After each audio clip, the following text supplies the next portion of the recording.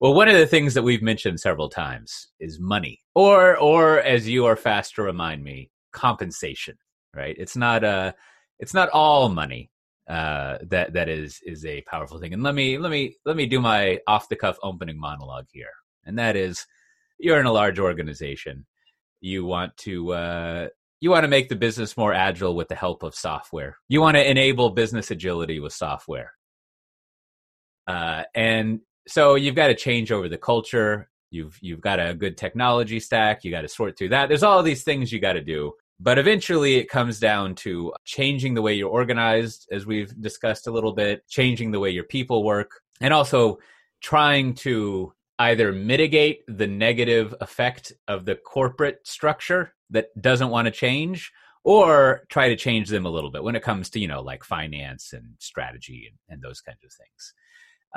And one of the things that sort of is always running around the edge of our discussion is like compensation. We did a presentation on these topics back at Spring One Platform so long ago, last year. A lifetime ago. In Austin. And I we sort of talked about this very briefly at the end. I don't really know what the answer to all of this is, but my basic layup to this is that oftentimes when I read about corporate change or culture change or whatever we call it nowadays, one of the first things that you read is that like people aren't actually motivated by money, right? Like this is very far down of a thing that motivates them. And I always feel like that was written by consultants and managers who are determining what to pay people. Because because I feel like my sort of snarky reply is like, hey, if you're not motivated by how much you're paid, I would love to hire you because I have very little money to pay you, right? And so it's like I like money, so this is what I was saying. I just went on a walk and I forgot what I was thinking, but this was the main little quippy thing I was thinking is like, money doesn't matter as long as you're being paid a lot of it. It's Maslow's pyramid, right? I mean, if you don't have money, you can't worry about those other things. So absolutely. And I think just to further set it up, right? Like you are, well, lucky for your knowledge base. You'd have to tell me if it's lucky for your life to have worked at both at vendors and enterprises, buyers and sellers. Mm-hmm. I've only ever worked at vendors, right? So the way in a tech company, I guess I've worked for industry analyst groups, which is a little bit of the other side I'll get to. In technology companies, we use money and compensation, I think, pretty well to like make sure that everyone has skin in the game, right? So you get, whether it's through options or RSUs or whatever, right? Like you'd get compensation that is directly tied to the business outcomes you're trying to achieve. And so it's sort of like... Maybe, hopefully, if it's done. Yeah, I mean, obviously, people get cheated and swindled, or they don't care, or whatever. You could put it in a positive way. There are some situations where it doesn't matter. And in some larger tech companies, it's not as common as in smaller ones. But the point being that it's a well-known thing, a well-known practice at tech companies that employees should expect their compensation to be tied to the business success of their organization. And there's kind of like a direct thing to it. And it's definitely something on the table that you can negotiate with and use. Whereas my impression in large organizations that are not tech companies is that is not the case, right? That like having a share in the success of the organization and therefore in the success of the transformation to the digital transformation, sharing in that success is not a common thing that people have outside of the tech world. I think that depends, where you are in the organization. I think that if you're on the sales side of an organization, a large organization, they have a tradition of tying your compensation to your performance, and your performance is directly related to selling things. So, right. Commission. So that works really well. I mean, what you're trying to do and what that does is that drives the behavior that you want. To drive the behavior that you want, you have to know the behavior that you want. So you mentioned RSUs. Yeah. I mean, that sounds stupid, but that's hard. No, I think get that wrong. I think that's spot on, right? It's the old phrase is what is it? Shoot, ready, aim. Like so Well, one, you mentioned RSUs, and that's one place I think most companies, regardless of where they are in vendor or enterprise, buyer, they get it right. So the behavior they're trying to drive by giving you stock that slowly vests is that you don't leave. So right. And they've come up with a method of doing that. Let's put this money that they might get, and it's a lot of money if you're lucky, and that'll make them not leave. Yeah. And that's worked successfully. I don't think they've done such a good job in other areas, driving other behavior, really anywhere. I've rarely seen a long-term view taken so that behavior is driven correctly. And it's all about driving behavior so you get the outcomes you want.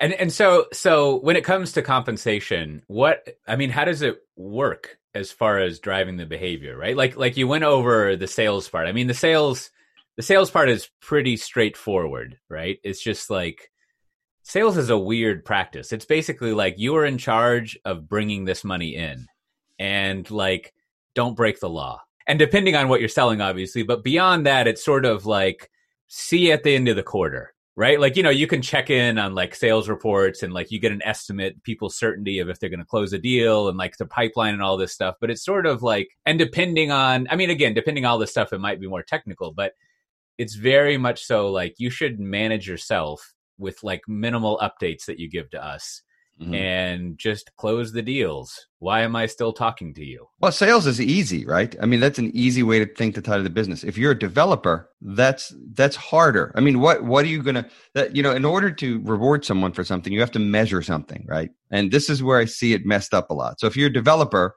sometimes I see them measuring, are you getting things to production? Well, that might not be what you want to measure. Getting something to production, especially if it's, broken, that doesn't actually have anything to do with the business. It could, but it doesn't necessarily. I see people measuring a lot quantitative things rather than qualitative things. So, like how many systems do you build? How many things? And then those being used in order to justify bonuses and stock and raises. I don't think that that's the right way to do it. And I see that system gamed. I think that's started at the executive level where the bonuses and the stocks are much higher and they can game the system and choose things that they can hit that are meaningless. Because at a very high level, when you talk about compensation and motivation, it's almost always money or it's just advancing your career. But they want to make sure they hit those targets, right? If you don't hit your target and you don't get your bonus, then that affects it's sort of like looking at these coronavirus graphs, right? If we get the curve down at the beginning, then it's not going to hit the peak where it was going to hit if we didn't wear our masks and wash our hands.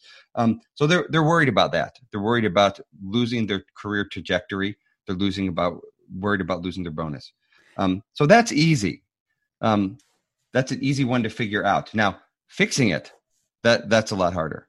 Yeah, well, let's talk about that a little bit. Like, so on the ground, so to speak, a lot of what we talk about in our discussions here is like, we want to do a more product-driven way of doing software, right? We've got these teams of people working on software that like runs the business. It's the way you interact with the business, and like we were saying last time, it's the storefront or the primary channel or whatever, right? And so, to your point, like, if you're the product team, developers, and whatever else you have, how do you measure if you're doing a good job?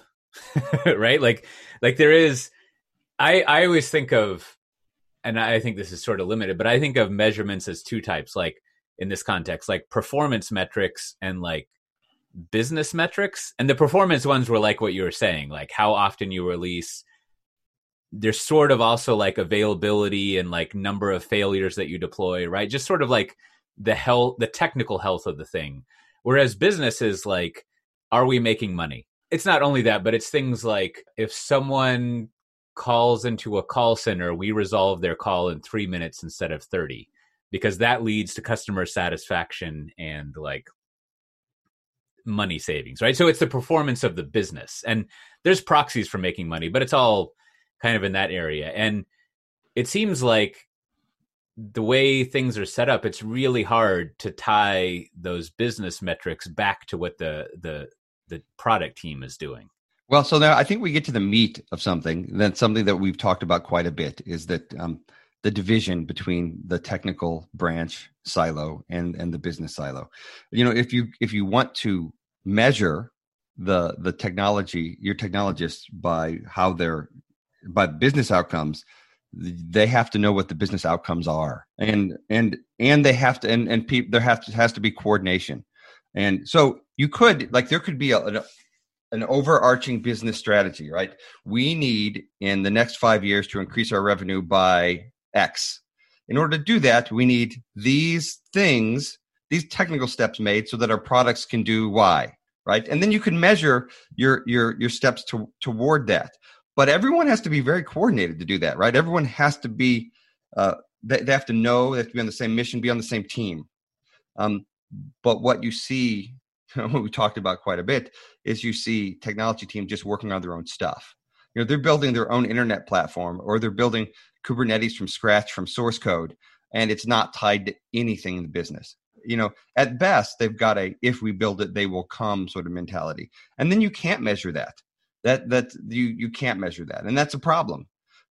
So until you fix that, getting the KPIs correct so that you can measure and reward your technical staff correctly, it's impossible. You know, thinking historically, right? Like in the 2000s, the mid 2000s, we really solidified this idea of IT as a service or a utility, and like that we're providing projects or we're providing lines. The problem with that, and you know, a lot of this is probably driven by like outsourcing trends as well, right? And this mentality of, we can just have IT like ship us a box of computer and it will like help us run the business. And then it's completely unattached from like IT helping you do things. And it kind of creates this thing of like, you totally sever that connection. Hey, can I say something that you're not going to agree with? I think another thing that I think is responsible is the move to agile development. So there's a part of agile software development that can turn into ticket taking. Yeah. Right. And if you get into a ticket, so you're doing, your only involvement intellectually is doing t-shirt sizes for your tickets and then writing your ticket. And doing it that way means that you as a technologist have a much smaller view of everything going on. And, you know, and there's so many great things in these new modern ways of development. That has always been a concern to me, that we are turning technologists into something that is not holistic. Like they don't have a holistic view on anything. They just take and then we measure them by how many tickets they do. So that's we measure them and compensate them and turn them into ticket takers. And that's one of my concerns. You've hit upon, like, I mean, I agree with you. I think the major like problem that like Agile Think has had since its inception like 20 years ago was it lost the connection to, let's just call it, the customer. It built to, and you know, whatever it means, it's a passive way of putting it, but like what ended up happening is there was still like this shield between the business or the customer and the development team. And there were even like norms, if you will, that you kind of see in developers and even product managers about how developers can't tell the product manager, developers can't say what the requirements are, and the requirements can't tell developers how to implement the code. Like this is an old, like all the way back to the pragmatic programmer type of think of like the job of whoever's giving you the requirements is not to tell you how to implement it. And I'm repeating myself, but conversely, as a developer, you cannot make business suggestions. Somehow, like that notion of developers being independent and not really having, to use like another Talabian term, like skin in the game of the business, like has persisted for a while. And then I think, so then going all the way back to like the extremely boring origin of like extreme programming, like one of the original Agile things, right? It came from this is a boring part. It came from working on the HR system at Chrysler. Right. And what happened in there is like they did all the agile things that we talk about nowadays. They had one big room that was probably like, cold and wet because they would trudge in snow. And they had like someone from HR like sitting there, like telling them like, here's what we need in the system. This works and doesn't work. So there was this very strong connection to the customer. And eventually the person from HR is never there, right? That person just, you get a proxy, you get a product owner, you get a product manager, and you get separated until, to your point, what you've done is you have a backlog full of tickets and like you're following agile practices, but like somehow you're disconnected from like the business being agile, which you're disconnected from the big picture, right? So, as they can be a part of the solution, a part of the deciding what the strategy is. And I've always felt that if things are too top down, that doesn't work well. Starting with vision, right? And we're getting a little bit off topic. We'll get back to compensation, but that you should, as a leader, you should have a vision, and that as you go down your organization, everyone gets to add to that vision till the vision's complete at the bottom. That's something I've always, and then you end up with the strongest thing. In the last 2 weeks, I've had 2 conversations with organizations that want to start contributing to open source. What is this? Well, how's this about compensation, you say? Well, their primary reason for participating and contributing to open source is to keep their developers happy. And they're very, very concerned. They're concerned about legal implications and licenses and copyrights, but they want to do this. The reason they're talking to me, the reason they've reached out, is because they're afraid they're going to lose their developers. And so that's another kind of compensation. And it's one that I think works after you meet the pay. It's one that works really well with technologists, is, let them. It's really kind of like what we're doing, right? Doing these podcasts lets us get our ideas out there, lets other people hear what we think. And it's the same with open source. I think the developers want to get out there, and they see they want to show their work. And one of the things that I think has been a bane of the enterprise software developer is that they're in a basement, right? The stuff they do, no, they don't get credit for, no one sees, it's not highly valued. Out in the open source world, they think they can be valued. And I think that is something that, and the people that you mentioned earlier that want to pay people less, they see that as an opportunity too. And it is an opportunity.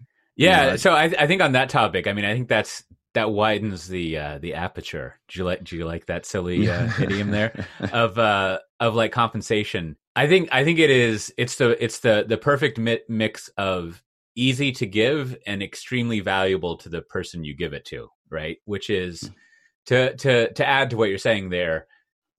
It's really hard as a developer to manage your career.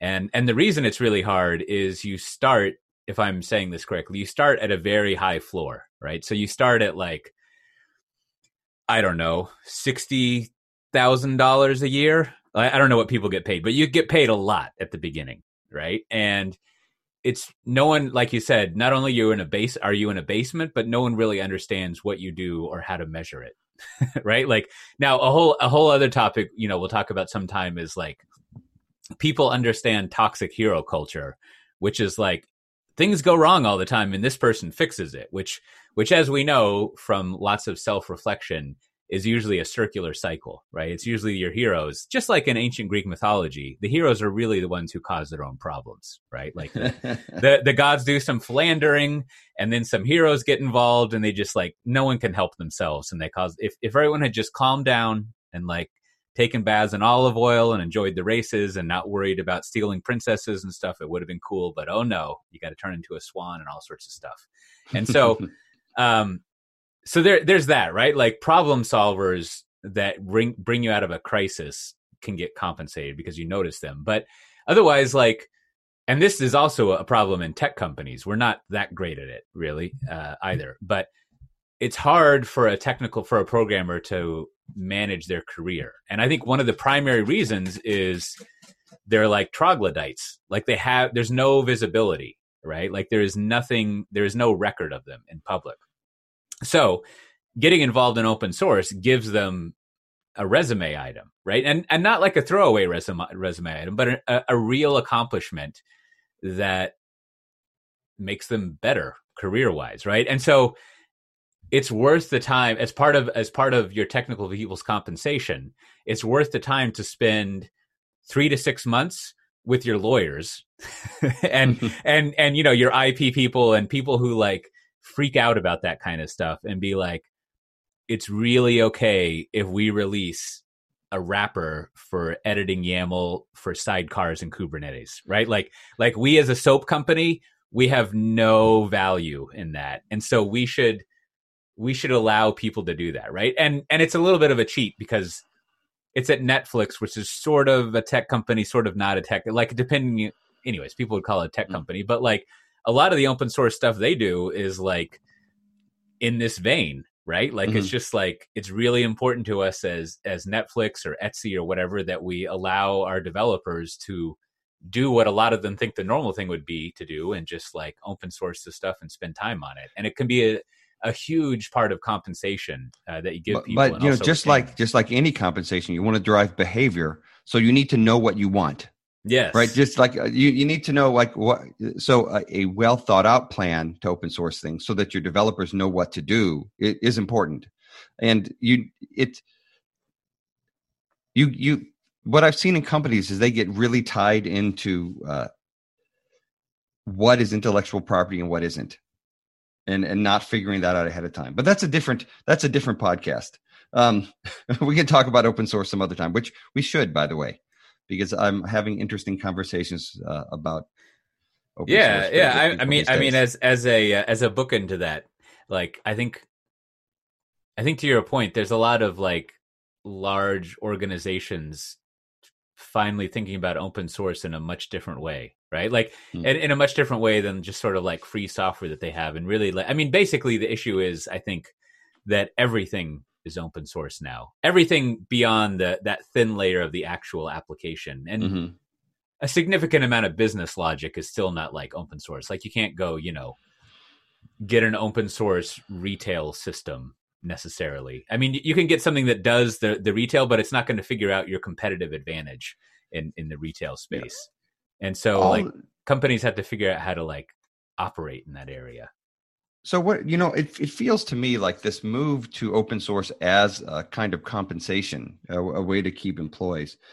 It's just another example of enterprises following the lead of the startups in Silicon Valley. Like, there's been a bunch of that. There's been, doing open source. There's been flex hours. There's been working from home. There's been, I feel like there has been an attempt in enterprise to copy what they see as successful in Silicon Valley, in the startups, right? I don't think they normally get it right, but I think that's what they're trying to do. I mean, I'm seeing more and more in the enterprise of the kind of benefits that you would expect if you were in a startup, the kind of ways of working. I don't see that. One of the things that I think is bad is I think they're just copying and pasting, and sure, and they're not tying it to their goals, which is what we started at the beginning, is that you need to know what you're trying to do. And then you need to compensate people to drive the behavior so that you can achieve your goals. And while a lot of the things are great, and open source is great, and it does help you retain your employees, how is all of this tied back to your goals? How is all this tied back to your business? Yeah. If you're not tying your technology strategy back to your business strategy, then you're failing.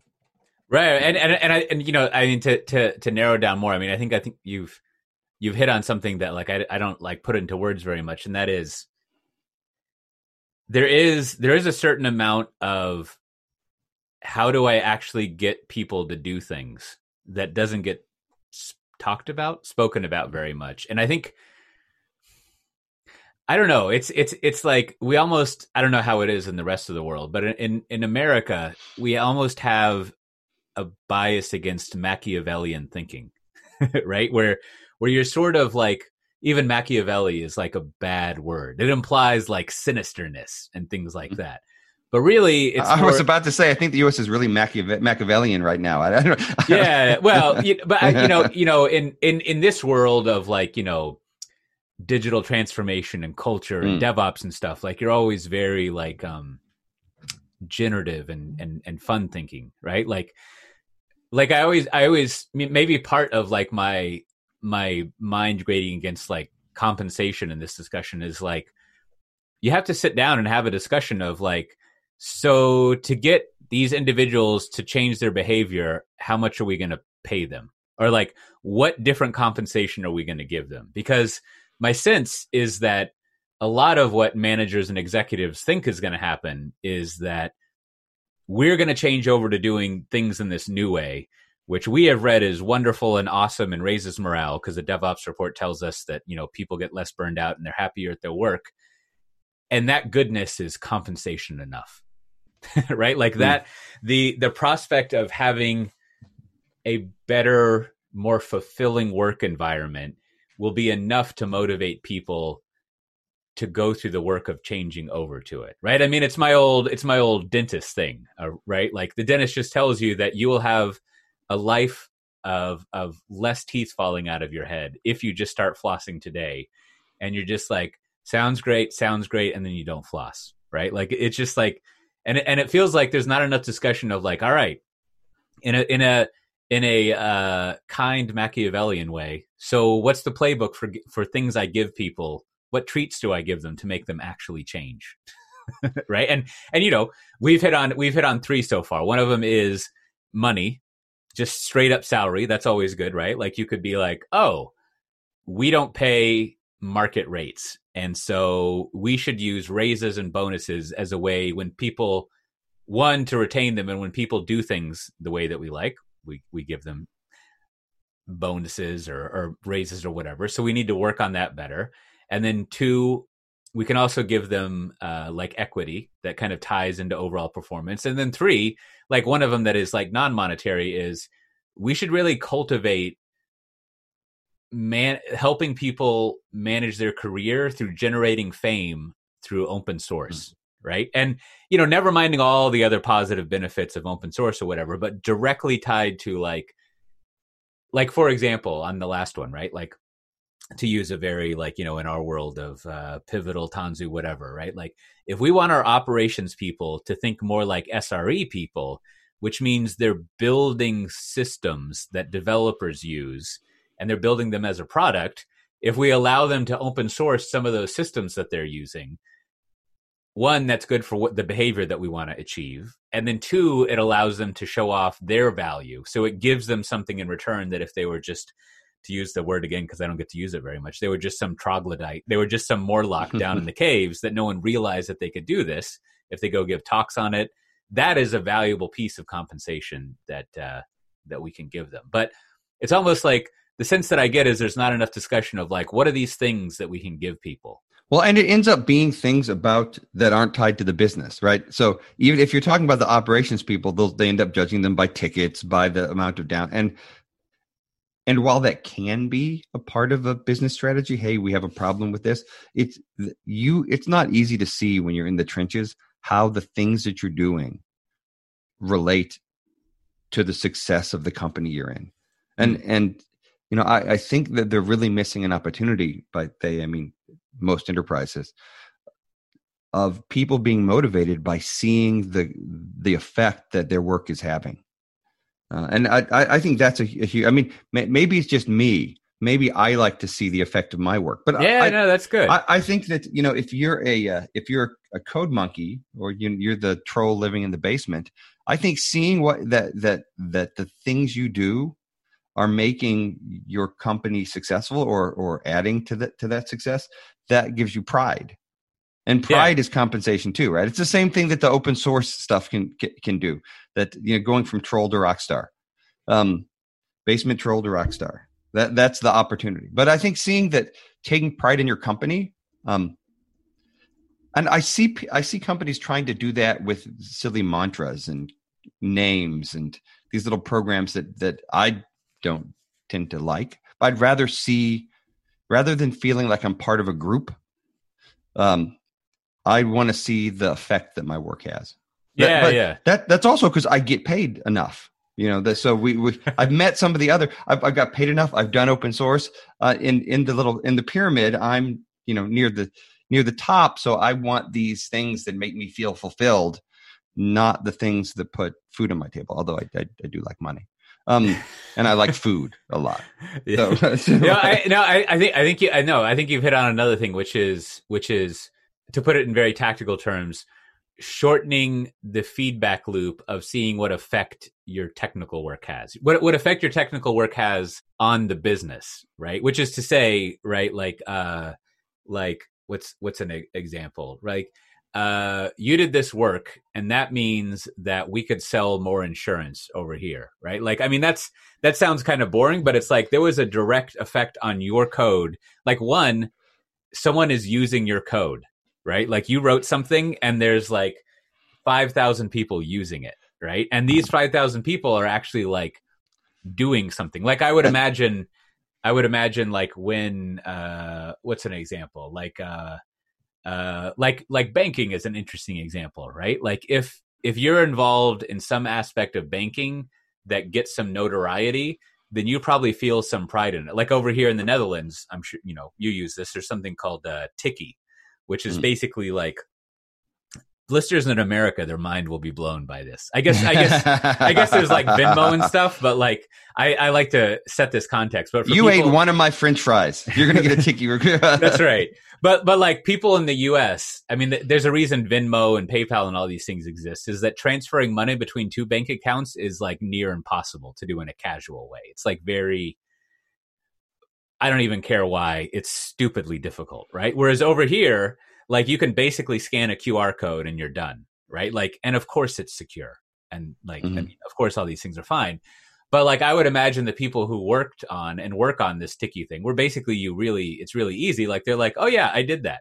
Right. Or like over here, there's the biggest grocery store chain is Albert Heijn, and they've got a great like omni-channel way of doing things. You can use their app and you can do this. And I bet the developer, well, hopefully the developers who work on that is like, yeah, I'm the one who worked on the thing that you can scan barcodes in your refrigerator and then it shows up at your door the next day, right? Like, so it is, if you can sort of prove out to developers that they have done this work, that is a certain amount of like pride that I think pays off. It's also about recognition. So I'm sure that technologists that are listening to this have been in situations where they've done a lot of work creating a product, gone to an all hands meeting and seen the salespeople were recognized for the product that they created.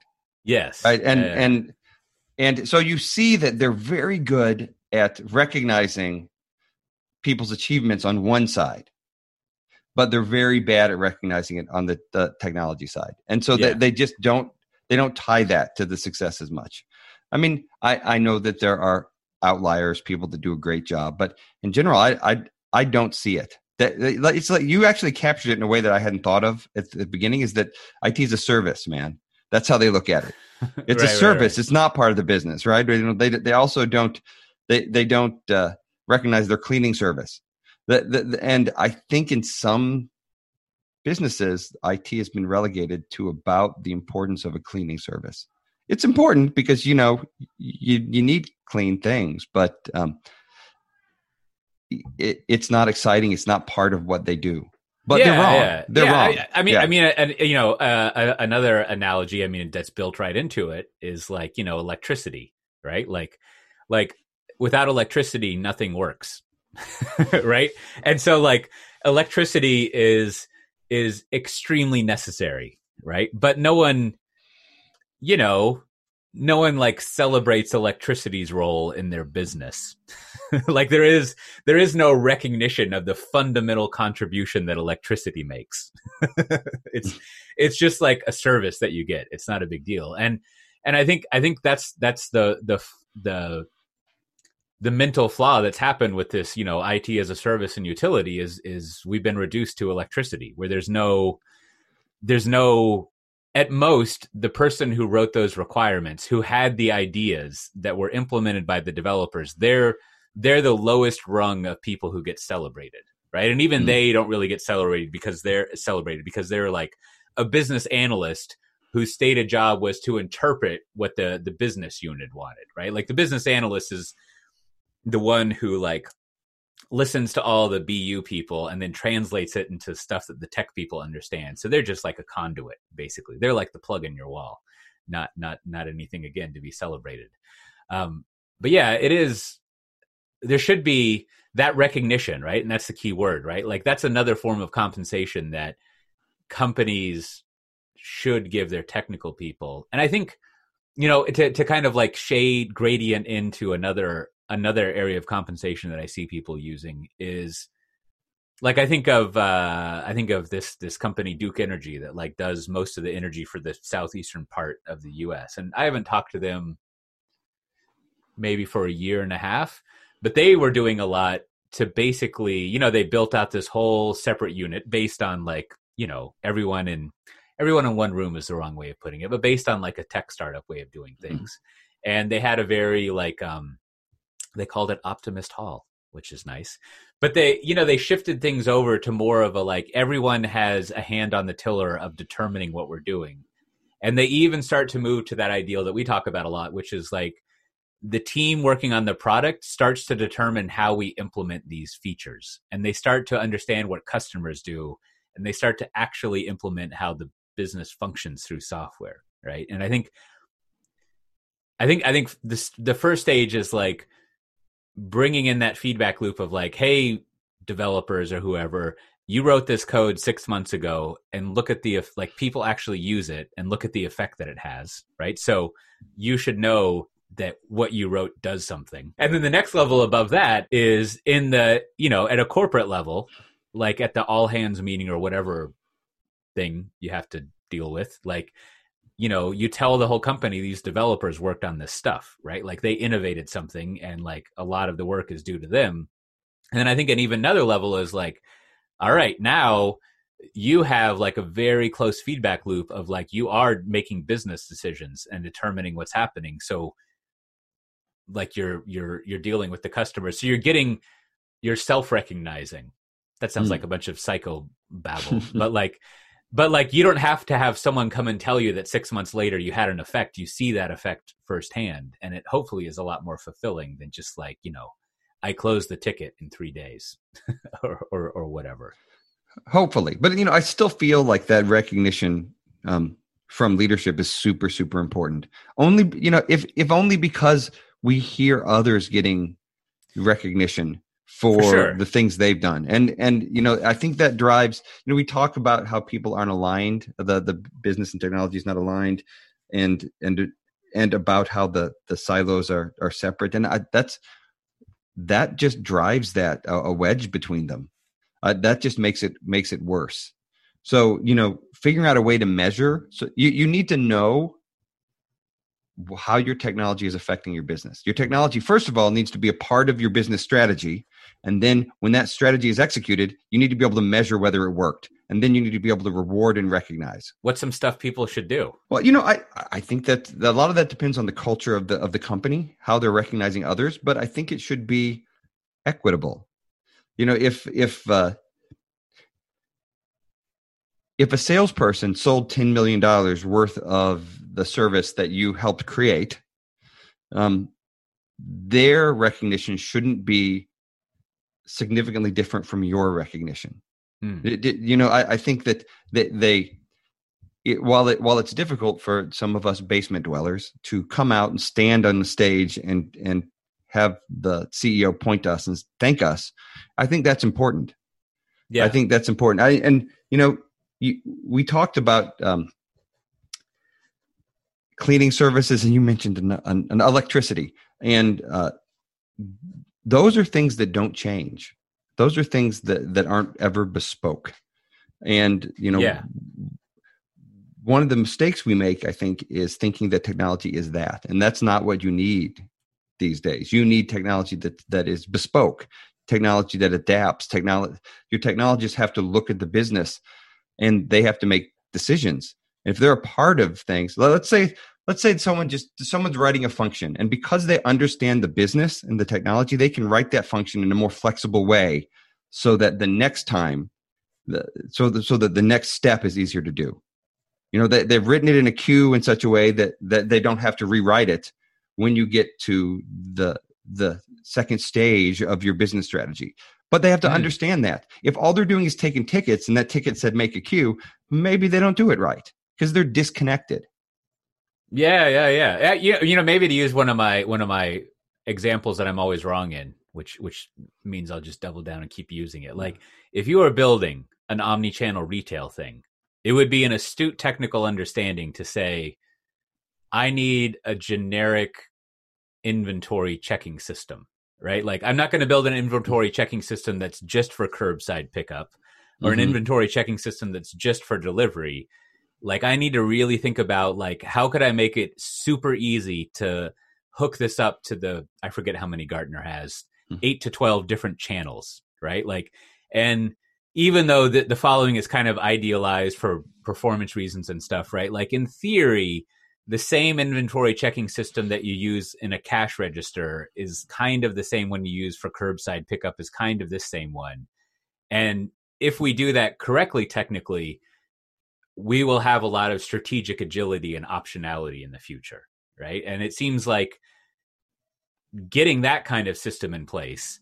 And then equally importantly, like I think another thing that people don't recognize about technical achievement is the long-term sustainability of it, right? Like it's one thing to like solve that problem once, but then 5 years later we can use it and we don't have to completely rewrite it, right? Like, so like we actually get a lot of use out of that architecture and we don't have to constantly be like rewriting it because like it was written in some archaic way. But I mean, I don't know. I don't know if that's a great example, but it would be nice to recognize people for like, they made a wise technical decision that bought us a lot of success in business because we didn't have to keep paying for this technical thing over and over again. Yeah, absolutely. So, before we run out of time, there's one other thing I was thinking about with compensation, back to money, something I've seen done wrong is,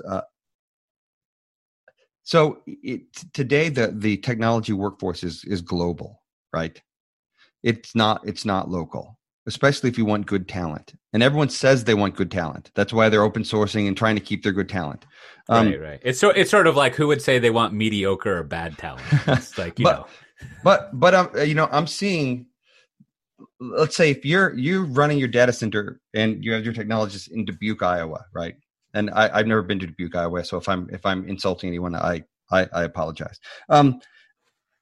You want to attract technologists, but what HR thinks is that this is a cheaper place to live than San Francisco. Yeah, we're going to pay them 40% less, and this is not an exaggeration. I've seen this. We're going to pay them 40% less. You're going to attract the right people, these right technologists, these superstars, and they're going to come here and move to Dubuque, Iowa, or some other place, Ames, Iowa. That's where. These are the two major cities that you would move to if you're a technologist. Ames, they happen to both be in Iowa. Yes, yeah. And I think Ames, Iowa, is where Captain Kirk is from. So that's just. Yeah. So yeah, throwing in a geeky reference there. And that's not working because from a technologist point of view, the cost of living matters less than the amount of jobs that exist somewhere. Yeah. So in reality, if you want me to move to a rural farmland place to do a technical job, you need to pay me more. Not because I don't want to live there, but because there's no other jobs. Like there might not be other opportunities for me. So I need to make sure that I'm protected. I need to make sure I have to move somewhere to get another job. Yeah. And that was, I have discussed this with multiple companies that didn't get it because there's a standard way for deciding how much someone is paid in a large company. And HR, they outsource to other companies this salary report, and it says, well, in Ames, Iowa, this is what a system administrator is paid. Yeah. No, I think both of us. I mean, I'm for most of my life lived in Austin, and you've lived in Atlanta and St. Louis and many other places, right? Mm-hmm. So we're not like Bay Area or even Seattle people, right? And so, I mean, I've faced this many times, right? Where people are like, oh, for your region, like, you get paid this amount because it's not like, the Bay Area. And, I remember when this came out a while ago on one of my other podcasts, Software Defined Talk, like I just went on a rant about how like Facebook had this thing where like you won't have to come into the office and you can move away, but we're going to adjust your pay accordingly. And like for even Facebook to like have that mentality that like, so what we've just told everyone is we are going to give them a demotion, right? We're going to give them a pay cut, right? And it's just sort of like the logic of paying Mercer a bunch of money to give you a spreadsheet that says like, according to this county, here's what you should pay these people, is just like, it doesn't make any sense. It's sort of like, well, can we move your entire executive suite to Ames 2 and adjust their compensation accordingly? Like, and it's disingenuous. Yeah, Facebook saves money from people working from home. I mean, like we're gonna spend less and pay you less. Yeah. And it's a win-win for us, man. Right. And I mean, I've had the same conversation with people in let's call it the metaphoric Middle America, and other places where they have problem recruiting, and you see this in survey after survey after survey of Kubernetes or whatever, right? Like one of our top 3 problems is skills, right? And skills is there's three main problems of a skills shortage, which one I think is like, this is complicated stuff and it's hard to do. 2, like, we don't want to spend money on training. We don't want to spend money and time on training. And 3, we can't hire the right people, right? Like we can't hire people who already know this or who are fast learners. And like, if you want to attract them to a geographic zone that you're having problem hiring from, there's like something called supply and demand. And what it means is you are not paying people enough. Right? Like, it's just like the most basic economic principle is if you're not getting what you want, it means you're not offering enough money for it. But so, I've had zero success trying to fix this problem. I've gone to HR and they bring out this paperwork, said, look, we paid this company and they told us this is what you should pay people. I'm like, well, yeah, but they're basing that on the talent that you don't want. They're basing that on what's here in this non-IT area, and you want to attract the best. Everyone says they want the best. I actually think it's better. So I was at a company, and they were saying, "Hey, we want the best," and I said, "No, we're not actually behaving like we want the best. Let's just say we want 60 to 75% of the skills of the best, right? Yeah. We and." Let's be honest with what we want, then maybe we can be honest with our compensation. But if you want the best, if you want to hire rock stars that can work anywhere, then you have to pay the global rate. Yeah. Or, you don't even need rock stars. You can just have, third string musicians. That's fine too. But well, that's what most people need because, to be honest, the egos of most rock stars, you can't fit more than 1 and 2 in a room. Exactly. Or else there's not enough room for their heads. But what you need is a couple, because they motivate other people, right? If you've got a couple of great developers, a couple of great technologists, they attract other talent and other people want to work with them. So there are reasons to hire those people and they have value outside of just the code they write. Yeah. But that's a good closing the loop of all the way back to money. And I think so let me try to summarize a little bit. 1, as always, part of the misaligned incentives, as it were. I think the core theory is that, like, if you're looking to transform or you're looking to change or you're looking to improve, that means you're not satisfied with what you're currently doing. So let's always remember that. You're not satisfied with what you're currently doing. So that means you need to do things differently. And in the area of compensation, like, the way that you're paying people and you're compensating them is the way that you're currently doing things. So you need to change it. And so, like, on this specific example, when you open up the Mercer spreadsheet, that's the way you're currently doing things and you don't like the results. Or like, if you're not encouraging people to gain fame and recognition in open source, or you're not giving them recognition at a company level, That's the way you're currently doing things, and you do not like the results. So you should change it. And on and on and on down the compensation path. And I think like you can't just, when it comes to compensation, you can't just fall back on, well, that's how we do things. Like you have to look at all aspects of the system that you're building and really like figure out if you need to change them, instead of just, using the excuse that compensation is some other thing that we don't really need to worry about. So yet another problem solved. Did we solve it? Because we certainly mentioned a lot of the problems. The solutions aren't easy, and the solutions are custom. They're bespoke things, I think, based on your industry and your culture. But people are doing it wrong, and your technologists in most enterprises aren't happy. And if you want to be modern and you want to show that software and technology is now a part of your business, an integral part, then you need to change how you treat and compensate your technical employees. Very true. All right. Well, I think that's a good spot to end. Bye-bye, everyone. Bye.